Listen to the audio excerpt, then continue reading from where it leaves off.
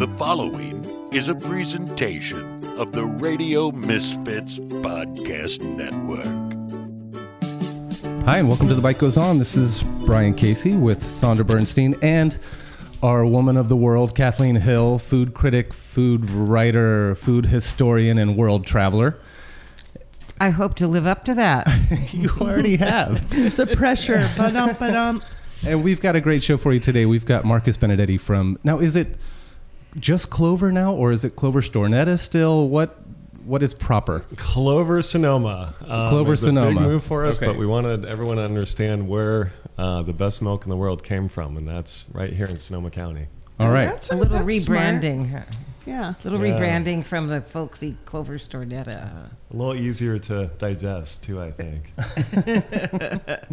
Well, and I grew up in Petaluma, so I, grew up with Clover. I think even as kids in elementary school, I think we took a field trip to a dairy, and I think it was the first time that I had chocolate milk. So I was sold. Very cool. Do you do that? Do you give chocolate milk to the kids? The biggest thing we do, in fact, it's happening right now. It's a tradition. One of my first jobs was giving away the ice cream at the fairs, scooping ice cream. So that's a tradition that's been, I think, I bet everybody uninterrupted. remembers you. Yeah, well, it's hard work. Boy, those lines get long, and people get anxious for their ice cream. And it's hot. And it's And is hot. is that how you pay your dues to move up in the company? Yeah, you had to start somewhere. Actually, Chloe the cow was my first job, and I think I've logged more hours as Chloe than anybody. Wow. in the Whole history of outfit and Chloe. everything. And speaking of heat, when you're walking in the Rose Parade in downtown Santa Rosa for 20 minutes, there are fans, but There's fans inside the outfit? that's what inflates the outfit, but they don't do much for the AC. They're not Do air you conditioned. lose weight? I want to wear that thing. You definitely sweat it out. You don't want to be the last person. You want to be the first person in the costume. Of the day or of ever. That's right. Your own personal sauna. Yeah. Wow. The biggest downside of being Chloe are when the kids constantly throughout the day kick you, pull your tail, harass you, and Chloe can't outwardly fight back, right? But you can lull them into shaking your hoof, and then you can put the squeeze on them and teach them a lesson. So this sounds like the ultimate family corporate test. It's the rite of passage. Yeah. Can you do Chloe for hours and hours and hours? Oh, I love it. What were you, about 15 then? Exactly. Yeah, that's right. 14, 15, After that, 16. they couldn't force you. No, family slave labor is, I think, immune to all the labor laws. Do you have kids? We have 3. Are any of them doing the Chloe yet? Not Chloe yet, but my oldest just started scooping ice cream at the Petaluma Fair. So That's great. Are your kids the ones that did the Chloe and Mo video? not our kids. No. Okay. Not Have you seen that video? No. It's you can get it online. Just go to Chloe and Mo, and it's the story of 2 cows, one named Chloe and one named Mo, and one goes to a family farm and the other one goes down to Southern California to a factory farm, and they write letters to each other about what's going on in their life. And Mo is not happy at all, and Chloe is very happy. And it was done by kids. It's got they just have little drawings that they did, and it's about 2.5 minute video. Hey, you're kidding. That's yeah, fascinating. That's I gotta really see fun. it. Oh, it's super cute. Wow. Yeah, I if learned I knew something. how to get it on the screen, I would, but I don't. So happy cows and unhappy cows. Yeah. Right. Yeah. Happy cows being from Sonoma County. Yes. Did you Correct. guys create that? We did not create happy cows, but on a serious note, it is so true. I mean, the reality is cows that are dotted on the landscape of West Sonoma, West Marin County, with a cool, temperate, marine environment from the Pacific Ocean, with rolling hills, they want muscle tone. They want to be out just like we do. They're no different. And to be confined in a factory in the Central Valley of California, where it's So sad. 100 degrees, it's just a Yeah. tale of 2 totally different philosophies. Yeah. Are they competing in muscle tone, just like people? They want to be out. They want to move. They literally do. I don't know if they size each other up, but They're not putting on little headbands and doing a little workout Yeah. out in it. No. No Tinder between the 2 areas there. No cows going, hey, I want you. They're sticking to Sonoma cows. Right. Yeah. I don't know about that. Well, can we talk about the history of the company, which I think goes back to 1916, I believe, right? When it was the Petaluma Cooperative Creamery, correct? That's right. Yeah, good knowledge. I mean, it's easy to forget that dairy was the number one agricultural commodity. More than turkey farms, then? More than turkeys. Or chickens. Or chicken? Well, I shouldn't. Chickens were the original. You're Okay, right. okay. As I understand it, the incubator was hatched in Petaluma, and Petaluma was the egg basket for the world, for sure. And then it gave way to dairy, and now it's given way to wine, to grapes. Yeah. But there were over 400 dairy families Wow. back at the turn of the century. They came from mostly places like Portugal and Italy and Ireland, and they came up the Petaluma River, and they just realized that this climate was so similar to their climates back home, and that's where they started. That's By the way, I have Petaluma Creamery, Co-op Creamery milk cans. You do? Wow. Like the original ones? Yes. Oh my God, they must be worth a fortune. 2 or 3 of them. I don't know. I have to, if they I are. don't think I'd love so. to see But I them. love the history bit of it, and the families. That's what Romberg. That's the name I was trying to think of. Oh, that's Alan's family. Yeah, Romberg Dairy Yes, was on that's Arnold Alan. Drive. That's and, Alan, our shipping guy. oh, really? That's Alan's Big family. Alan. Yes. Yeah, he's That's off the to Mondays Romberg. are his day off. Otherwise, Yeah. we can call. He's right. He's a land baron, and so he just comes to do his warehouse job for a few days a week, few hours, because he likes staff meal. Because he loves. But he's a Sandra. dairy family. Wow. Yeah, the Romberg. Seriously. So even Paul's Produce is out there on their Yeah, property, and yes, yes. they always encourage farming. And Yeah. Wow. So. So I mean, I'm sorry. I was just so 400 dairies and co-ops that all would bring their milk. So they knew how to make milk really well. They did not know how to sell it and get it to market. And so they collectively built a major processing facility in Petaluma and called it the Petaluma Cooperative Creamery. Collectively owned by the dairy families, but they always had professional management run it.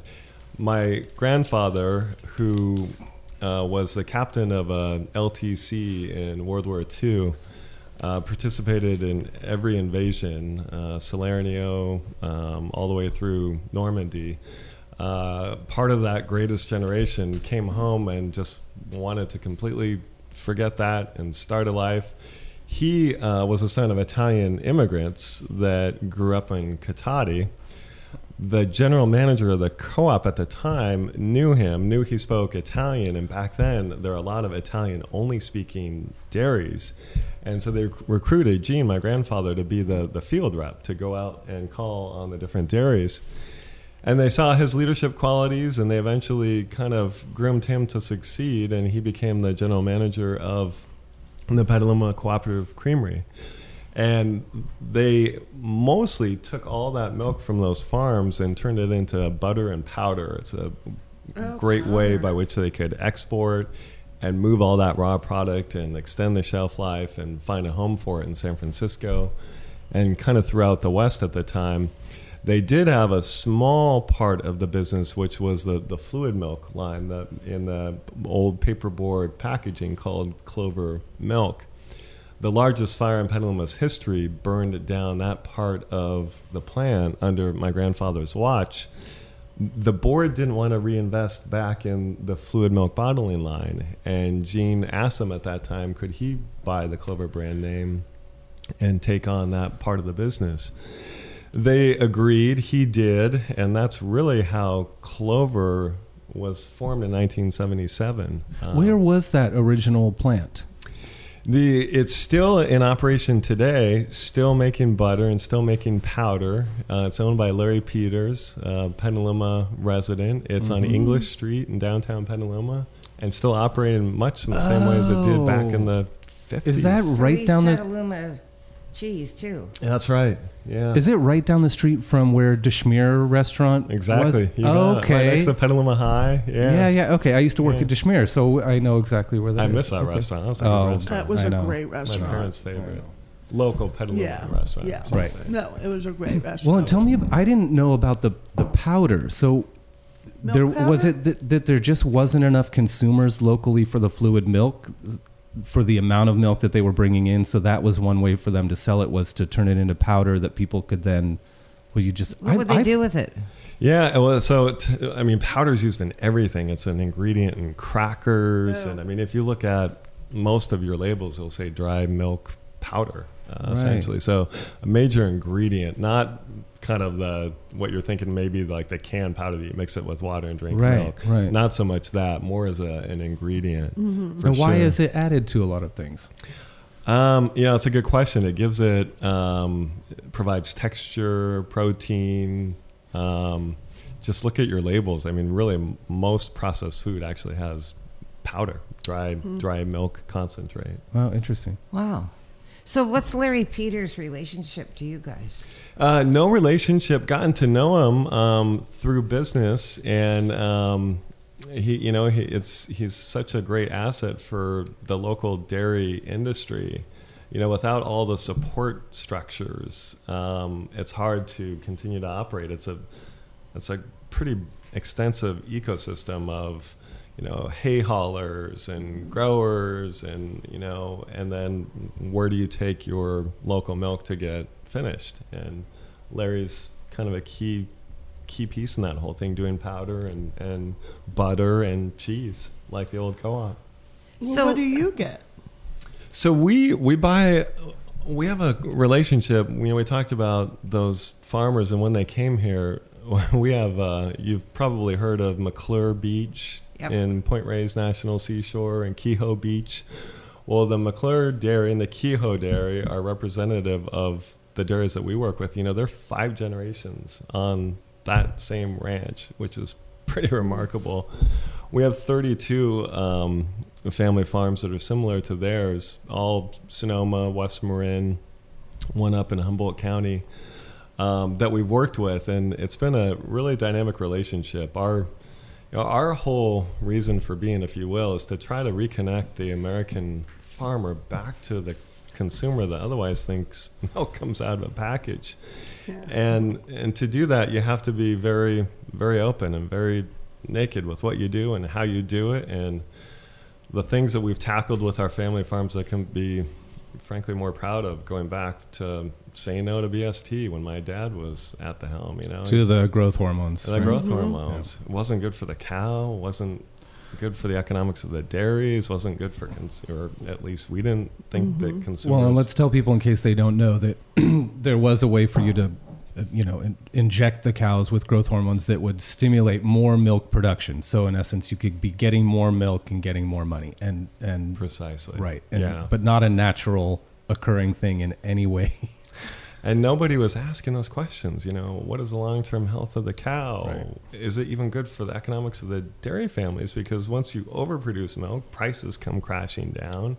Right. The whole thing just seemed like a train wreck. But the most disconcerting thing, from what I recall, is that nobody was having that conversation with the American consumer. Nobody was even saying, hey, here's an option. This is the science behind it. It was just, expected to get flushed into the industry, and nobody would know any different. It was crazy. But when we said no, and more importantly, when our dairy families philosophically said no, and we started having that conversation with folks, it was like pulling out the last finger of the dam of consumer frustration in terms of their food system.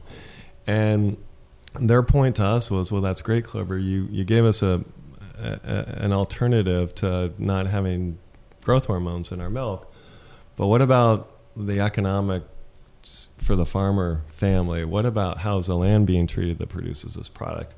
How is the central cast in this whole equation, the cow being treated that produces this product? And their point was, Clover, if you're really going to garner our trust, you got to go all in, game on.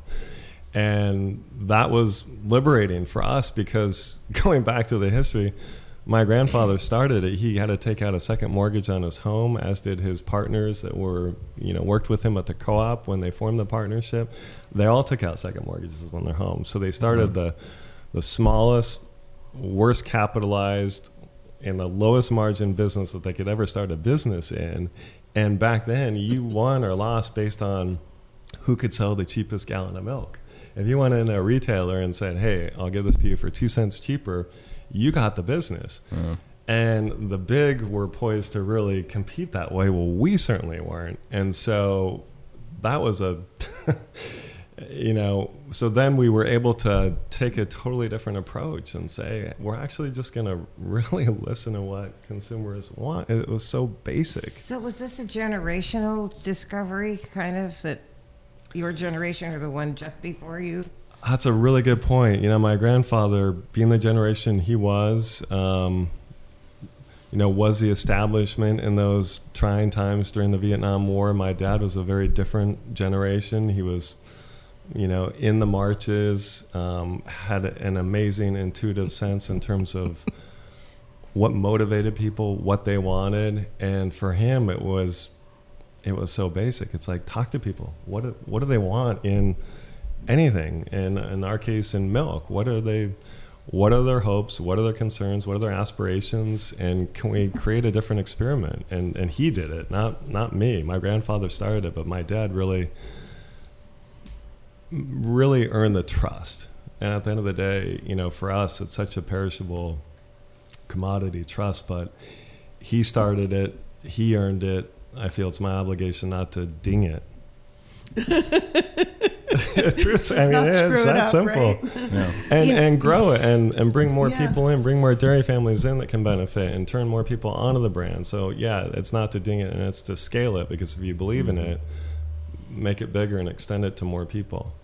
We used to have around Sonoma County, dairy farmers would have a sign at the road saying what dairy they were growing for or selling to. Some still do. Some do, they're kind of faded. On Bonnes Road, there's one or two that I think are your. That's right. Clovers. Yeah, there's on ours. Will be a big Clover will be there, of course, and the family name of the dairy. Yeah, no longer Safeway. I don't see that anymore. Not too many. Yeah. And that goes back to, how do you communicate them and who they are and what they do back to who do you communicate with? See, you're people on the spot as a family.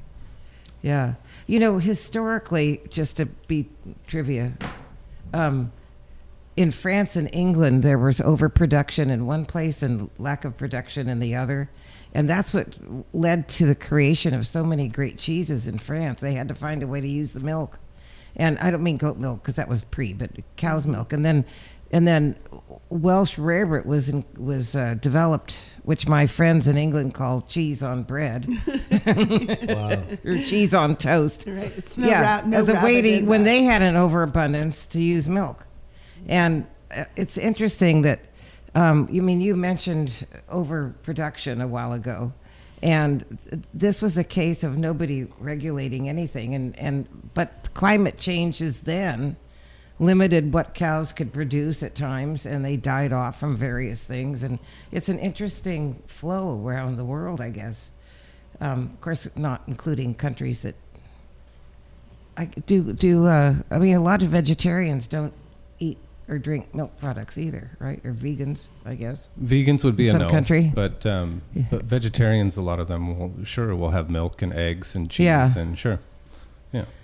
But you brought up that point that the cows make milk every day, 365 days and they hurt a if they year. don't get milked. They definitely do. But then the timer starts. It's one of the most perishable products on earth, to your point. And how do you always, on any given day or any given year, match the demand to the supply? And weather factors, when it gets really hot, you'll see production go down. So it can vary like that. Wait, production goes down when the weather's hot? So the cows don't produce as much milk when it's hot? That's right. Cows overheat and stress in the heat. Imagine being a cow in the heat. Well, that sounds awful. Yeah, horrible. I don't know. I see cows. My favorite one of my favorite spots on the world is driving on 101 between Novato and Petaluma, and just looking at the rolling green hills, and you see the black and white cows up, and I think the Oreo one. yeah, and Oreo I'm cows, thinking, yeah. what a great life. I mean, look, they have it looks like God's golf course. I mean, it's just But you can't beautifully take off your shaped. fur coat when it's hot. They don't really have a fur coat. Have you ever been around a cow? Yeah. I imagine the ones out at Tamales or Two Rock, maybe they're a little bit happier because they get that cool breeze coming in from the ocean. But how many families do you have currently that are producing milk for you? 32. 32. Yeah. And that's not only enough to. So you're producing milk for Sonoma County, but you're going as far as I know, Colorado, right? With you have a relationship with Whole Foods, so you've got some products and is that as far as you go, or does the milk make it further across the country? It for us, most of all of our revenue or sales are Northern California. Right. The vast majority. Still very local. In fact, I always joke, if you picked up one product to scale geographically, milk would be the worst, because it only has 18 days, fresh coat on it, has to be refrigerated, weighs a lot. And so to transport it realistically for us, about as far east as we go with fresh milk would be Jackson Hole, Wyoming. Okay. Some of the products, like the cultured products, yogurt and things that have a longer shelf life, can travel farther, easier. The craziest scenario, believe it or not, an exporter approached us and said, can we take your organic quarts of milk and air freight them to Hong Kong and Taiwan and Singapore? And we thought, well, if you're going to figure it out, great. But Right. And so you can buy organic quarts of Clover milk in a couple countries. Wow. in the Pacific Rim. Interesting. Which ones? So, I mean, can you actually? I know. I mean to put you on the spot. Yeah, I know Singapore for sure, Hong Kong, and I believe Taiwan as well. Wow. Yeah. Well, let's talk about what goes on these family farms that's different from typical factory farming that people would think of in the middle of the country. I think fundamental to who they are is the reality that they love to do what they do. Number one, it's a lifestyle and it's an identity as much as it is an occupation for them. It's all wound up in one and wound up within the fabric of who they are as a family. Very different than engaging in dairy production as just a means of money. For them, it's much more. It's their history. It's, like I said, it's really who they are, and they take a tremendous amount of pride in what they do and how they do it. And beyond all that, they have a genuine love for their animals. And I've never seen an example to the contrary of that with any of our folks. They're just completely invested in what they do and how they do it.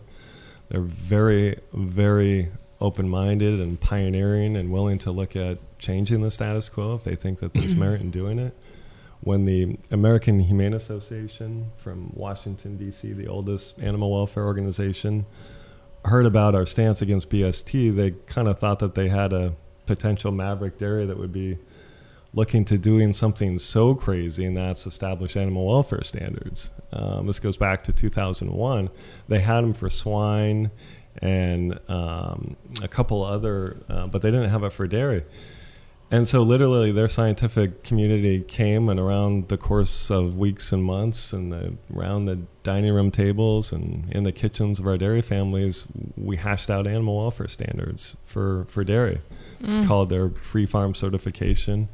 We happen to be the first, but the good news is that there's now a third-party standard that others will hopefully want to comply with as well. Right. So they're just amazing people. My son, people always ask, would any of my kids want to get involved in Clover?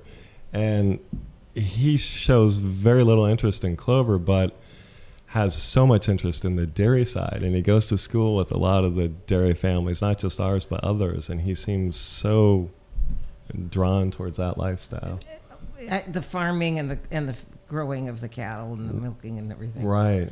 Wow. where he says the real stuff happens. Where does he go to school? That's really interesting. He's at Petaluma High. Okay. Yeah. Yeah.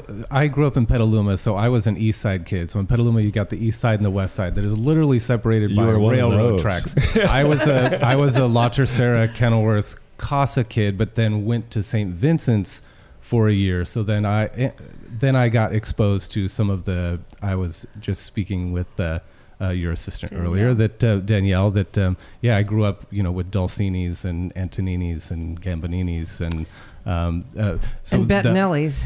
But the west side of Petaluma is the old side where it's like on D Street. You still have houses that have little steps from where they used to have horses where you'd pull up and get out so you could step down onto your, in front of your house. I love those. But the east side is completely, that's a kind of suburban lifestyle. And Sandra and I have talked about this before. My mom used to take us to Cater Farms to get our chicken and eggs. We would go to Bateman's to get our meats. Yeah. And so, and growing up in Petaluma, it's sort of in a little bubble here. And I think Sonoma County is like that. And we've had some people on the show. We've talked about ethical eating and soy-based rice milks, all of those different things.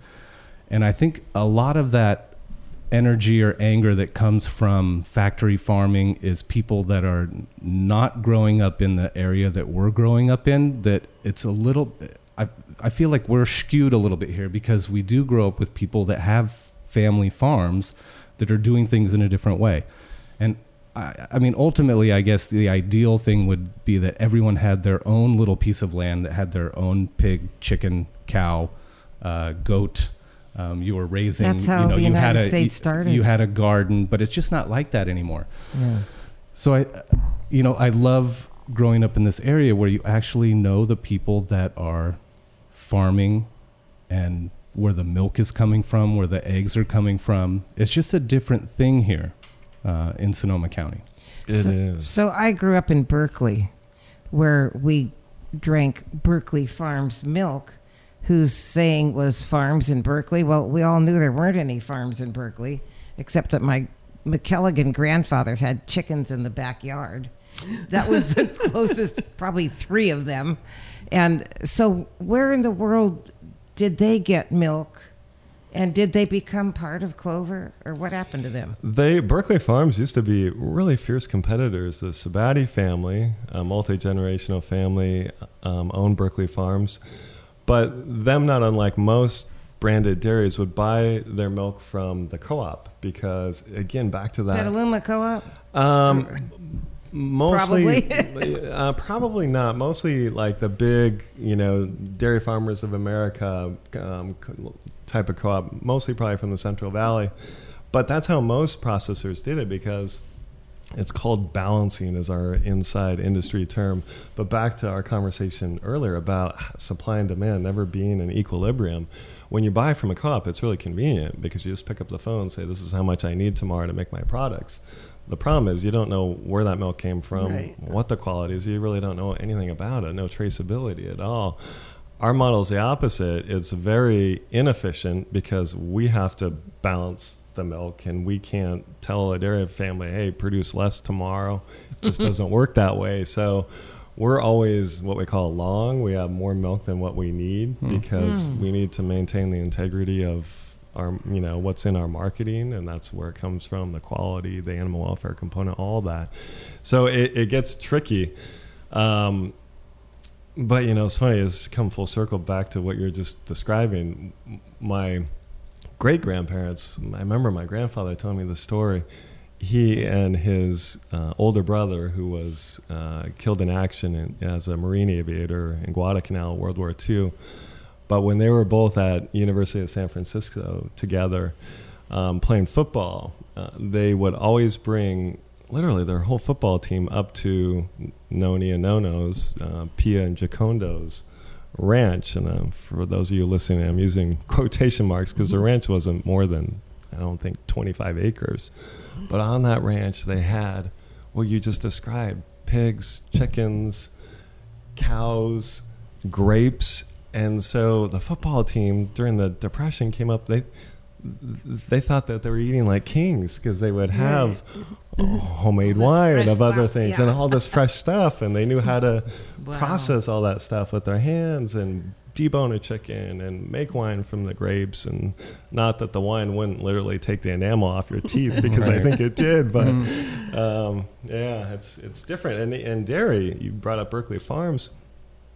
Some of you may recall a generation ago, every hamlet had their own dairy brand, and everything was so local and regional. You think of Peninsula Creamery and Foremost and Knutson and Clover, and I have even smaller ones that are really prove your kind of neighborhood statement that definitely that we've never heard of around here. But I mean, I'm also a historian for Marin French cheese, and in that role, people would come to me because I did exhibits at their festivals or whatever, and you were always there with food for Girl in the Fig, and the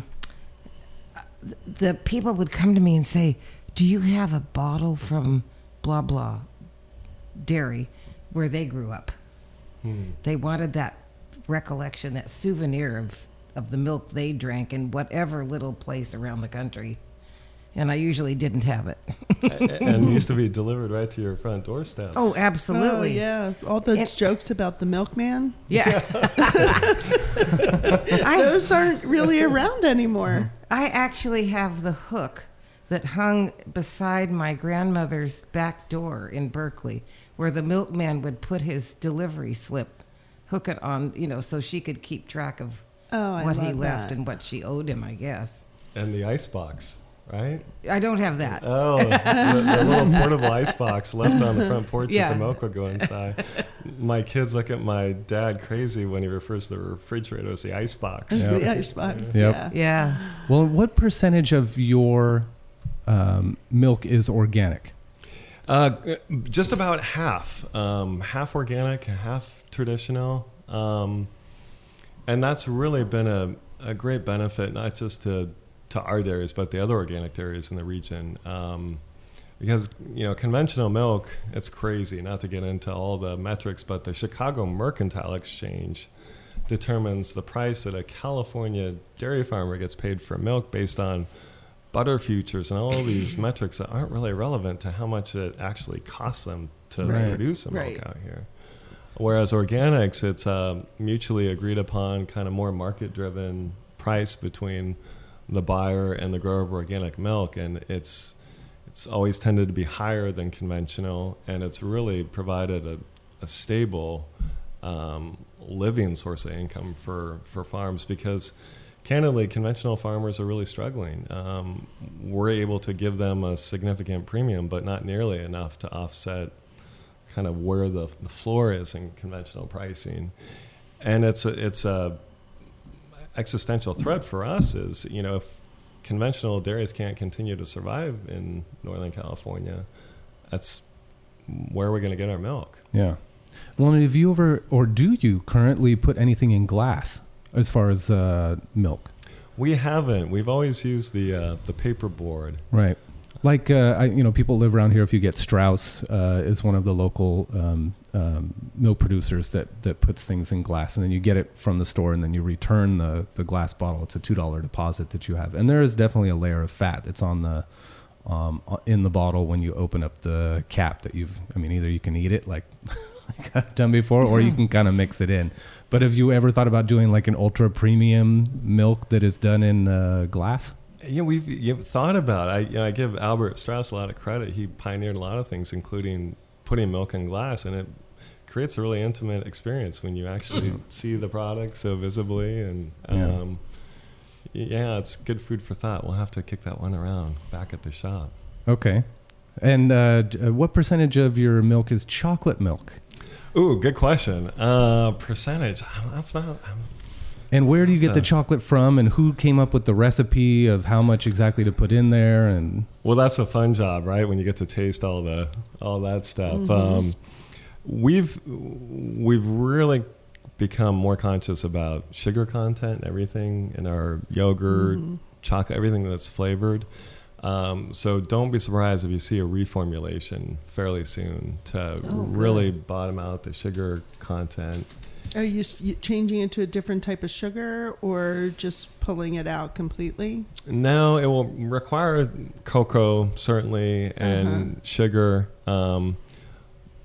It's always that tussle between giving kids what they really taste good versus what's good for them. What you really want, nutritionally. Yeah. And so, for the school chocolate milk, the state, I think was a great policy, had some maximum guidelines for sugar, which is awesome. But I think industry, and specifically we, should lead the way and try to bottom out the sugar content in our chocolate. Mm-hmm. So I am on a committee within the Sonoma Unified School District called the Snack Committee. Nobody remembers what the letters stand for. And I also have started and have coordinated the school gardens for 10 years, which the school district has just eliminated for petty financial reasons. But anyway, a few years ago, the snack committee voted to eliminate chocolate milk from the schools. And we had huge protests from parents who said that the only way they could get milk down their kids was through chocolate milk. Yeah, that's a great point, because what are they going to be drinking? Is it going to be soda? Is it going to be juice? Is it going to be, how are they going to get that nutrient content? You have to deal with the sugar content, but it's no different than the argument which we're really seeing on the plant-based alternative beverages side. And we as an industry have done a horrible job at kind of reasserting the basic reason why people started drinking milk in the first place. And that's because it is the irreplaceable superfood. If you think about it, McGill University finally conducted a study that demonstrated all of the other substitutes that you would have to ingest to get the same nutrient and vitamin content that you get in an 8-ounce glass of milk. And people say, well, chocolate milk aside, milk naturally has sugars in it, and it does. And it's a combination of sugars, fat, and the nutrients and the vitamins that provide the efficient delivery system for the body to ingest those vitamins and nutrients. And you'd be astounded. I wish I had a graph to show, all the folks listening out there, but the amount of substitutes that you would have to ingest to get that same 8-ounce glass. Now, maybe you don't like the taste of it. We'll just power it down and deal with it. Otherwise, you have to eat all these other things. Yeah. Well, I also want to thank you and your company for when we needed smaller cartons of milk for schools, that you came up with a smaller carton very quickly, much quicker than we thought anyone could. And I can't remember why we needed smaller ones, but there was a lot of waste, I guess. Kids were just finishing the half pint or whatever. So thank you. No, I'm glad and thank you for doing what you're doing. It's always ironic to me that the institutions that are frankly offering foods that leave a lot to be desired are the people that arguably need the best food the most. And I'm talking about hospitals and schools. Right. Isn't that crazy? Yeah, and here we have in our district, the cost of the school gardens in 9 public schools was $16,200 per year. For each school or total? Total. That's $1,800 a month a year to each of our school garden coordinators. $1,800 a month times 9. Was that the total amount of money they need? Yeah. I think we could raise that money. I would like to. They have just last week, told me that we could go ahead with the gardens if I can raise the money. We can totally find a way to raise the money. Okay, great. But kid, you remember I guess in this room we remember Jamie Oliver in Florida with a potato, and kids didn't know that's where French fries came from. Yeah, right. Right. And we have a sort of unique population here that hasn't seen a green bean or a zucchini before, and they've been learning where it all comes from, to grow it, save it, cook it, and share it with their families. And that's just the kind of thing that we need to get back to. Everyone needs to get back to. Absolutely, that's fantastic. And back to your idea, how do we help in this effort? Well, we'll come together with something and kind of put Okay. something out, because I mean, I was just like thinking, wow, we could do a grant, for part of it. Our foundation could, and I'm sure we could do a GoFundMe, because God knows there's a lot Yeah. of GoFundMes that, we're out there. But I don't know. We could reach out and ask, Yeah, I had been thinking about an adopt a school garden program. If a person wanted to give $2,000 per school per year or something, I mean, it's all women it's garden so coordinators. silly to me. That's not even It's like the saying first program $100,000. it's the first program they cut. Yeah, it's so crazy. Yeah. And truly, I mean, the kids need to learn how to grow their own food. I mean, I believe it's going to be in Abby's years that she's going to need to teach her kids when she has kids, Ryan's daughter, how to have a garden, how to grow a tomato, how to have an ear of corn, maybe how to have chickens with eggs. I mean, because it's scary. And the other thing I wanted to bring up, it's not on that, but as far as communication, there's so much information out there. We grew up with milk every single day. We had milk with breakfast. We had milk with dinner. We probably had milk at school. And I'm from Philadelphia. And so we had the Amish farms. We had dairies. We had Wawa. Wawa was a big, I don't even know if they were really a farm or a dairy. But, and over the years, there's more and more information about how we're not supposed to be drinking milk.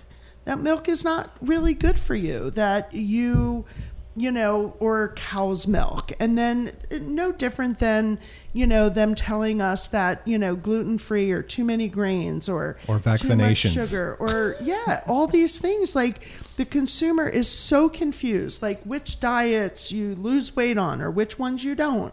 And, why eat Greek yogurt that has zero fat versus, full nutrient fat, everything that's balanced. And I think that's the critical thing, is that all of our, lobbyists are fighting for how to bring their business in the light. And so, we're all laymen walking around like, I have no idea what I should drink, what I should eat. And as you can see, all my liquids right here, there's actually almond milk in my latte. But I'll forgive you. Yeah. Thank you. Just because, once. yeah, exactly. I don't even know why. Again, somebody said, but I mean, we drank. I mean, I had 3 younger brothers, and I think we went through maybe a gallon of milk a day. Probably, we probably went through a gallon a day between the cereal and the peanut butter jelly sandwiches, and yeah. But it is confusing in how you create that message. And now I think you're even up against the plant-based companies that are trying to give their message across. And, I've listened to some really great shows, like one recently, someone else's podcast, where they were talking about, the meat industry and people calling these fake plant meats meat and steak. And it's like, they're like, dudes, stop, because we spent years and years and years calling meat, and we have a reputation of the consumer understands meat or steak or burger as a product. And now these other plant-based things are coming and using those same names. And if something happens in a bad way, or an experiment gone bad, or a recipe gone bad on some of these items that are coming out, those bad things can inflate the whole market of what anybody thinks a burger is, whether it has meat or doesn't have meat. And I would say that the same thing, we shouldn't be calling almond milk. We should be calling it liquid almond, or something, or come up with your own name, because milk should be milk. I believe that. I'm sure you have thoughts on that. Well, too. you're preaching to the choir here, or almond juice, because really you're extracting and secreting out. But then the juice industry would be very upset probably because Minute Maid would come after you. Yeah, they'd be like, you can't call it juice. You got to come up. People have to make up their own names for things. Yeah, your point is so well taken. I think you just nailed it. Just all of the information, competing information, contradictory information. It's exhausting. It's exhausting. And all I can say is, I look at it very basically. Milk is an ancient food. And over the time that people have been relying on milk, it's also had the opportunity to wither all the scrutiny and criticism of the medical industry forever. And so it's a known, if you will, if that makes sense. Whereas a lot of the plant-based alternatives, and it's almost like the new shiny object that is new and different, but what is it really doing? And I say the irreplaceable superfood because without adding something to it or taking something out or both, what has the nutrient-dense, vitamin-packed attributes as milk? Nothing does.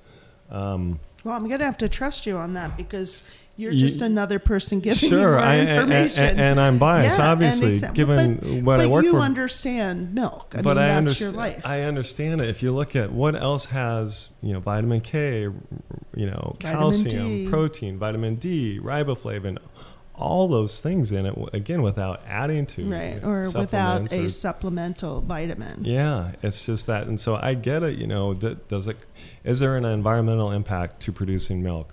Absolutely.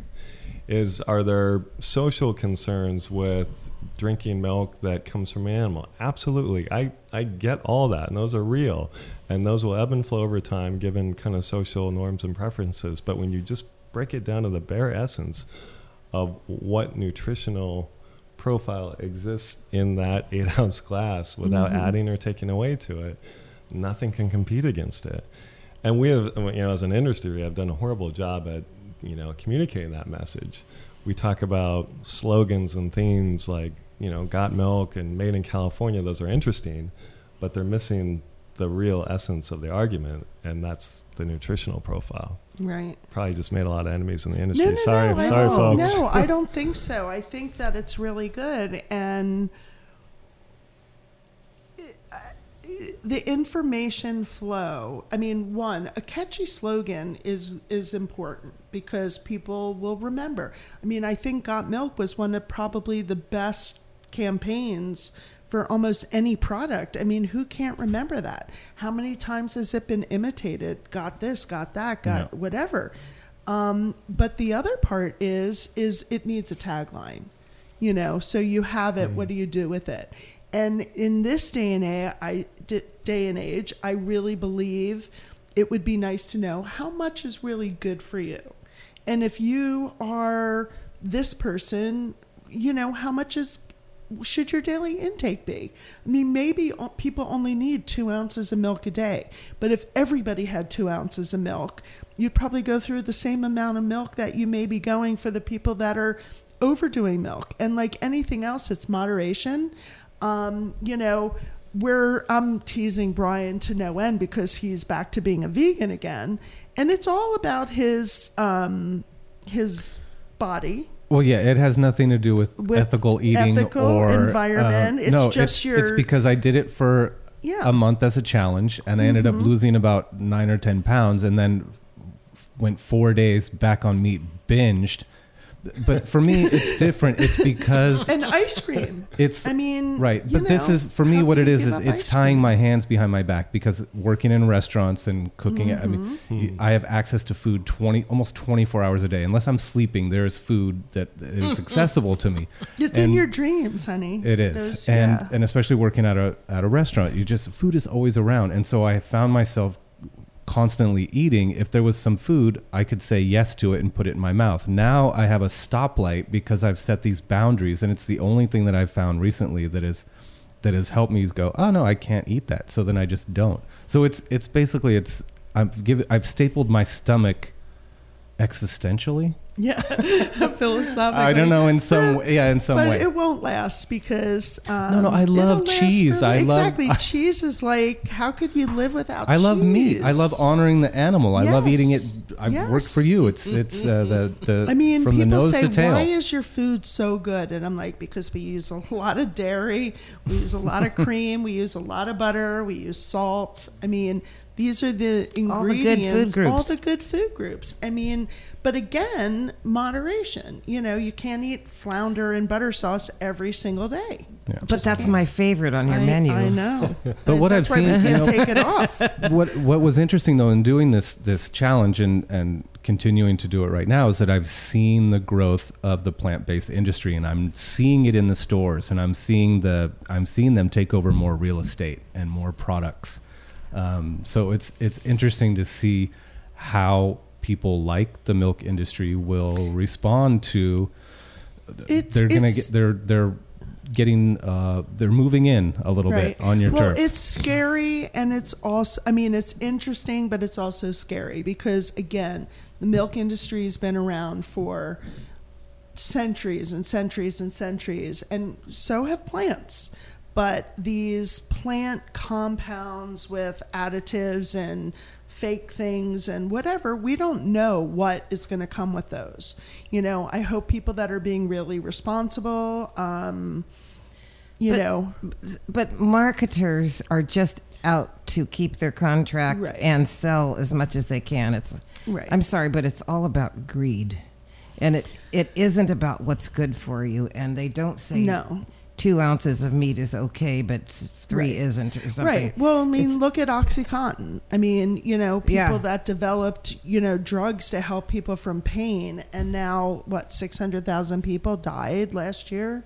That could be wrong, but don't quote me on that, everybody. Yeah, well, we'll fact check that one. But there was an insane amount that was produced in it. Huge amount, and it was it was intended to do well, and then it went haywire. Yeah, there's a lot of things like that. One of the that. largest segments of the food production industry right now is food chemists. Oh. And they're growing and growing, and their job is to make up phony food. Food tech entrepreneurs. Food tech entrepreneurs. I have a story I'm going to have in my column this Friday on SonomaNews.com on fake fish and fake carrots. Wait, fake fish? People will have read it by the time they hear You mean this. like a crab with a K? Like Frankenfish? Fish made up of other stuff. Just like the burgers, the non-burgers. Yeah. Right. And now somebody's making things that look like carrots at a fast food place made out of turkey dust, sort of. But why would why would you do that? You must have known George Nicholas. And For sure. Yeah. You know, for our part, you know, I look at our job, like we can't be the victims. If people are consuming things in different patterns, you have to ask the obvious question, why? Right. And through anecdotal experiences and friends that are millennials, and that's the biggest tidal wave of consumers that we all know and talk about, they almost say I'm dairy free as like a badge of courage, you know, like they outwardly lay claim to that, and they're very proud of that. You cut them out of your life right away, right? You're dead to me. And those same friends, it was so ironic. They almost had like this deer in the headlight look when they shared the story with me. When they started for the first time having children, and they had that first visit with our pediatrician, the pediatrician said, obviously you need to give them sleep and everything else, and the most important thing you can do is give them whole milk.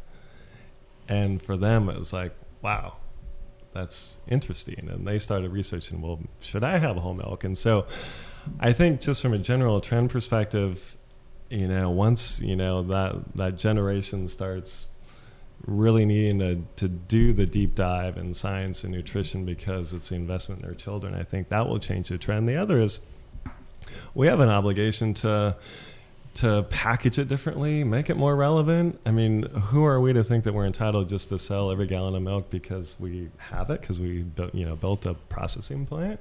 I mean, we're shifting as a society in terms of how we eat, where we eat. Right. The nuclear family, 3 squares a day with a gallon of milk in the refrigerator. That's just not the reality for the most part anymore. No, and none so of how do we us can package it sit more on our portably? laurels either. Exactly. You can't just go, wow, You know worked that in better the than 60s anybody. and every day How is it's a new changed. day. You gotta be in there, reinvent yourself, but stick to your core beliefs, because you can't. I think it would be weird if you started doing plant-based milk next to regular milk. Right. And you have to stick to your Absolutely. what you do and know best. And innovate and evolve. And the same is said for our dairy families. Like, because they've done it for 5 generations doesn't mean they can't or shouldn't do it differently in another generation. And so as long as there's an openness and a compact for us and them to do it together, I feel confident that, I really want to be is a trusted, relevant source of good food produced the right way, and support that ecosystem and broaden that ecosystem. And I have no more satisfaction in my job than walking in front of the dairy case and getting that tough love from a mom or a dad saying, well, that's great, you do this, but how come you don't do this? When I first kind of had the privilege of taking over from my dad, some of our national competitors had the plastic screw cap in their half gallons. Mm-hmm. And I thought, we need to grow up and compete with the big guys. And so for us, it wasn't a trivial investment to buy that adapter to put that plastic fitment on our half gallons of organic milk. Went out, saw it in the market, felt so proud. And then literally, not exaggerating, the angry calls and letters came in by the thousands. Because you put a screw top on? Their point They was, just wanted paper. Clover, how dare you? You're not the company we thought you were. Why would you add more inputs, make it harder for us to recycle? You've lost your way. Oh, my. I mean, it was, and so they're gone. As soon as we could get that off, they're gone. I know personally, I wrote back to. But the beauty was the connectivity and the tough love is the best thing you can ever have going for you. But you got to also demonstrate that you're willing to listen to keep that tough love alive. And wow. So how do you create? So what's the strategy? I mean, do you bring in like think tank people, or do you just like sit down with all the dairies and say, hey, how do we get back to basics? Or how are we, yeah, it's fascinating. You can have all the think tanks in the world and you can mine all the data in the world. And at the end of the day, I don't think there's any better substitute than getting out and talking to people and really mixing it up, because you'll get an answer from a focus group. You'll get an answer polling people. But unless you're willing to really mix it up with the people that matter, and really those are moms and dads and consumers, you're just scratching the tip of the iceberg otherwise. But you'll get a pretty informed kind of, and then you also have to rely on your own instincts and gut, because you can react to what people tell you or you can lead, and there's a fine line between the two, right? If you lead, you're not always going to get it right. If you're merely reacting, there's nothing really special there too. So I know it's kind of a cop out of an answer, but those well, it sounds like their think tank, their focus group is the consumer. So they listen to the consumer. That's a perfect example with the plastic top. Now, I have a question. Why can't you open it from either side? Why does it have to be that one side is the one you open? I always open both sides. Do you? Yeah, I can. Why? Wait a minute. You open the You're more skilled than the average. Really? You open the entire thing. Well, I don't know if it's exactly the Clover half gallon, but I have like growing up, we always open. I didn't want to drink out of the carton of the same side my brothers drank out of. So I would open the other side of the carton. So then how did you close it then? You just close it. You just, the milk didn't last very long in our house. Did you mark your side of the carton? I knew which side. The wrong side. There was I wasn't getting any cooties from my brothers. I don't. Why are yours like? No, I just talking about it. I thought, I've done that before, where you open up the wrong side, and it's one of those things you teach your kids. It's one of those moments. It's a teaching moment for your children too, when they learn how to open up the milk, is to look for the one that you're supposed to, the side that you're supposed to open. And that's the side that has just slightly less wax as an adhesive Right. to be able to open it. And so the half gallons, or the quarts, or all the paper, they come perfectly flat before they go into the filling machine, and then the filling machine forms them. And you guys are all welcome. I'd love to walk you through. It sounds so much fun. I love assembly lines. And then there's a heater that heats the wax up just enough. If it's too much, it melts off and doesn't seal. If it's not enough, it never does seal. And I'm talking like within a degree or a half a degree. And so that side that you open up just has slightly less, Right. but enough to kind of keep it safe. So See, Right. you're Right. You're not drinking enough milk. Your muscles are Please. going. No, it's that sometimes, in the middle of the night, your vision isn't exactly what it should be, and you open up the wrong side and go, because then you just kind of put your finger in because it only makes a little hole, and then you start to tear it. I'm sure people out there have done this. Okay, I know that plastic screw caps aren't the answer. They're not the Correct. answer. Yeah. So this might be a little controversial, but anybody from the cannabis industry coming your way wanting to experiment with hemp extract and So Wow. about a decade ago, are you proud of me? I didn't expect that. Oh, we started getting all these calls from consumers, mostly in West County. of course. No offense, West County. That said, my God, Clover, you guys have the best cookies, but we can't find them in enough stores. And how do we get more You guys of them? make cookies? Well, that was the news to us, too. Oh, no. We're wondering, wow, when did we get in the cookie business?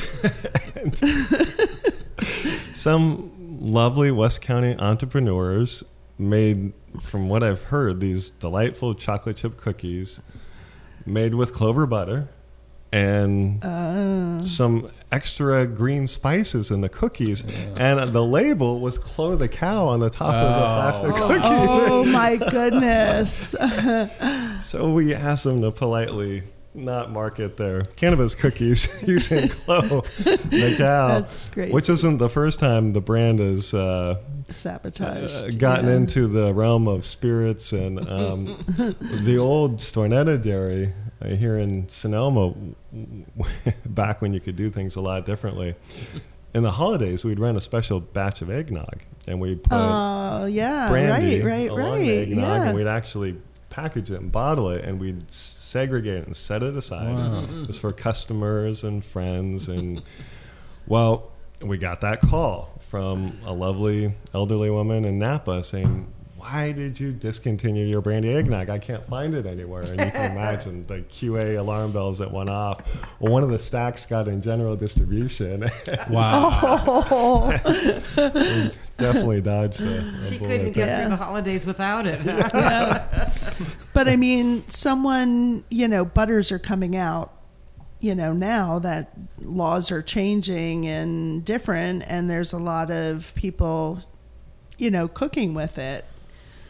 Yeah, no, I don't judge one way or the other. I just think for kind of Family Clo farm. and everything that people kind of associate with Clo and organic milk, for us would be a bridge too far. Yeah. It just would be kind of not like you said, Clo going in a plant base. It just wouldn't be who we are. No, I don't disagree. Yeah. But Speaking of butters, your Oh yeah, new can products. let's yeah, talk new before products we, because yeah. this is the one with the cinnamon and sugar is the one that cinnamon and brown sugar because Yes. we've talked about this. This I don't know year- if you were on the show where we talked about as kids. It was definitely. Remember we would have Kathleen. toast and you'd put butter and then sprinkle sugar and cinnamon, and I told you one time Oh, I always yes. thought cinnamon I was like was this there. great Yum. thing.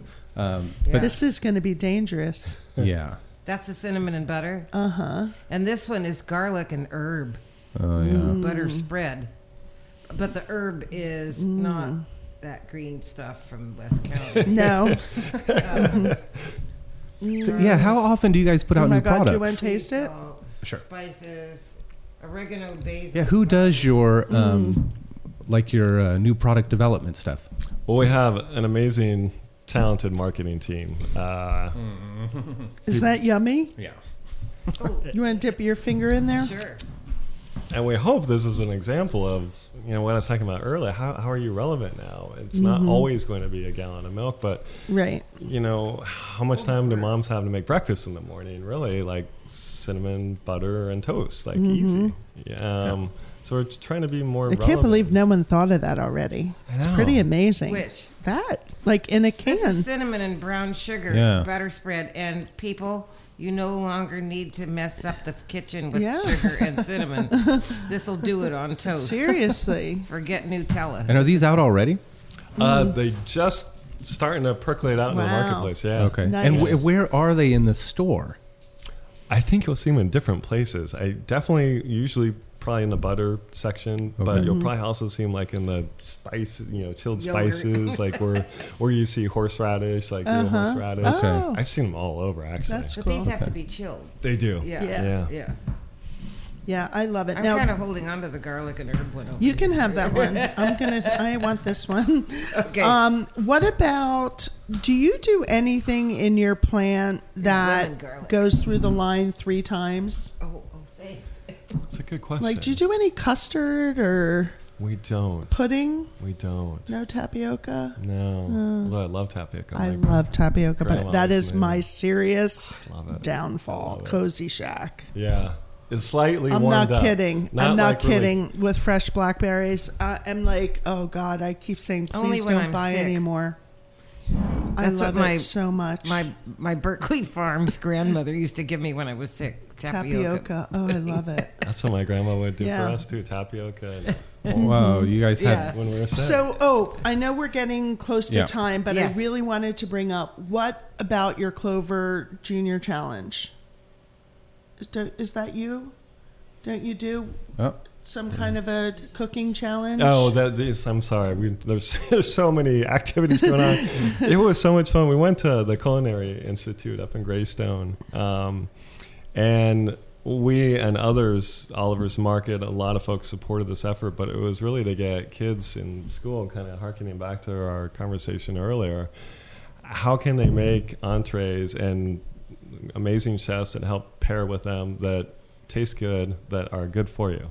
And the feedback from so many of these kids were like, I had no idea. That's what we've been talking about all hour, is they're empowered for the first time. They had no idea until they actually did it themselves. It was tangible. They did it. They remember how they did it, and they were able to taste it right then and there. It was awesome to The be a part of Starks it. one, right? Yeah. Yeah, Mark and Terry. oh, nice. Yeah. And others, and it was just cool to be a small part of seeing It's those little so light bulbs great, go off. yeah. And as you know, you have your daughters and my kids, and it's a challenge, right? So that was cool. Yeah, that was a really cool Yeah. event. Well, hopefully we can get you back on the show, because I know we could have probably gone on for another hour easily. Well, I feel like I've met 3 new friends. I feel the same way. So You're an old friend, though, of ours. Yeah. No, Yeah, for have you sure. been? Do you guys Marcus use? comes to the restaurant. Oh no, I was wondering if you use We Clover in the Clover. restaurants. Oh Okay. yeah, Especially Mother's forever. Day. Boy. Yeah. 10 o'clock, Mother's Day. Okay. Exactly. I get a call. Can you make sure Marcus has a reservation? Because I'm always the one that's late. So we always make sure. Well, I certainly appreciate it. No, we appreciate you, and I'm very, very proud to be able to have your products. And we're not a big put every name on the menu people, but we are. It is in our mise en place, and our staff knows that where our stuff comes from. So I'm very happy to have such a good product and such good backbone. Well, I can't thank you enough, and please give tough love as well as positive affirmation, because Yeah, you got it. we need to continue to be coached.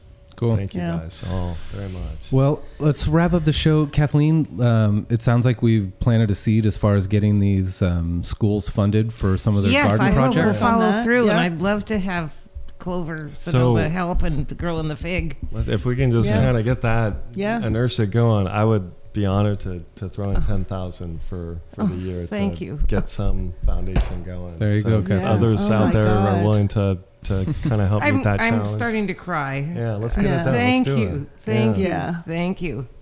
Oh my God, the ladies will be so happy. Oh, that's Is it fantastic. Sonoma Valley, Sonoma County? Sonoma Valley Unified Sonoma School Valley. District. Yeah, and Okay. it's the Sonoma School Garden Project.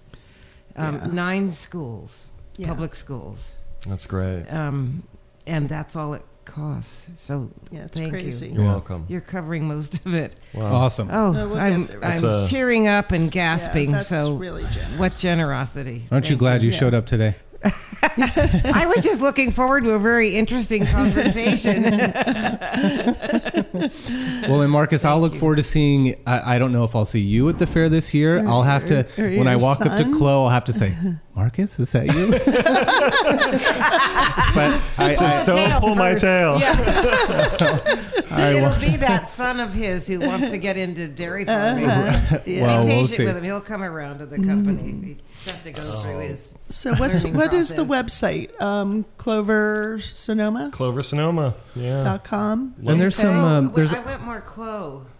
oh, What was the advertising guy? It was a friend of my late husband's. His name started with an L that did all that. Lee Levinger. Yes. Yeah. 2 L's. Yeah. Yeah. He was. Yeah. Yeah. He was a real force. He and my dad went way back. My grandfather. And yeah. Yeah. Good. Well, we'll talented have guy. to. I mean, we love Chloe on the signs. Well, Chloe has her new contest out. We need your billboard ideas. Oh, what? Oh, for the new billboard on Yeah. 37. Well, for Or all the everywhere? billboards, every decade or so, we frankly run out of material. And so the public have been our my best God. reservoir of You could probably start at ideas. the beginning and recycle them. And or seriously, that would be such a great campaign at the schools. Is like to go to like the 2nd grade teachers or the 5th grade teachers for an art project in the fall to get people like wow. going up with their new ideas. Especially and if you're giving getting to the them school home, gardens, and we you will could do give that. them like milk. That would be like, cool. Kids my have the best God. ideas. They really They do. They really do. And that how great to get them talking about milk at school. That would be cool. Yeah. That'd be fun. yeah. My favorite Yeah. so far is Mozart with Chloe playing the piano. I have a billboard that I pass almost every day on 101, so I always look forward to them. Well, and if you want to see some cool videos of some of the families that that Clover works with, they are available on YouTube. I think if you just search Clover Stornetta or Clover Dairies, you could actually, there are interviews with some of the families, and you can see they're real people, and you can see where the cows are. They're out there roaming around. If you want to go get some past episodes for The Bite Goes On, you can always go to thebitegoeson.com, or you can go to Radio Misfits and search us through there. Shout out to Ed the Podfather. And Sandra, Brian? I'm looking forward to going to Paso next week. I know. Have fun Yeah. for me. Yeah, thank you. Where are you I'll be going? missing you. Gonna go to Paso Robles and Taste. Oh, for the 500 Paso wines. Yeah. I don't know, I was invited by don't think that's in the someone we program. both know to go open up wines. So I'm gonna do Fun. that. yeah. Yeah. really And cool. Kathleen, thank you so much for joining us today. Always nice to see you. Thank you for inviting me. And I maybe loved it. there's a way, especially now, that we can get some of those milk bottles over to back to Clover. Let's return them.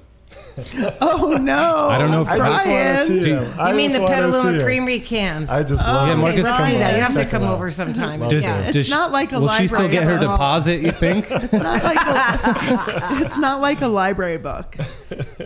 Yeah. I didn't pay for any of them. Oh, okay. But anyway, I'll get them all together and show you. That would Maybe be you could fun. use one for display or something. I'd love to Yeah, bring we my show a dad photo. over. I think that'd be cool. Yeah. In fact, I have old Stornetta crates. You know, The wooden milk ones. bottle crates Yeah. and stuff. So anyway, Yeah. Very neat. another time. Love to Another see time. him. Thank you so much for including me today. You Oh, guys. no, it You was bet. awesome. Thank you, Great Kathleen, show. and thank you to all your listeners out there. Please feel free to leave us a review. It always helps us move up in the chain. And if you want to go to Stitcher, Or iHeartRadio, Himalaya. Sandra's Apple Podcasts. Apple Podcasts, please, and Yeah. feel free to leave reviews there for us. Marcus, thank you very much for So coming in fun. today. Oh, Yeah, very Thanks nice for to the meet you. It was a samples. thrill Yeah, for me. awesome. I mean it. Really All right. appreciate it. Thank you all for Thanks. listening. We'll talk to you next week.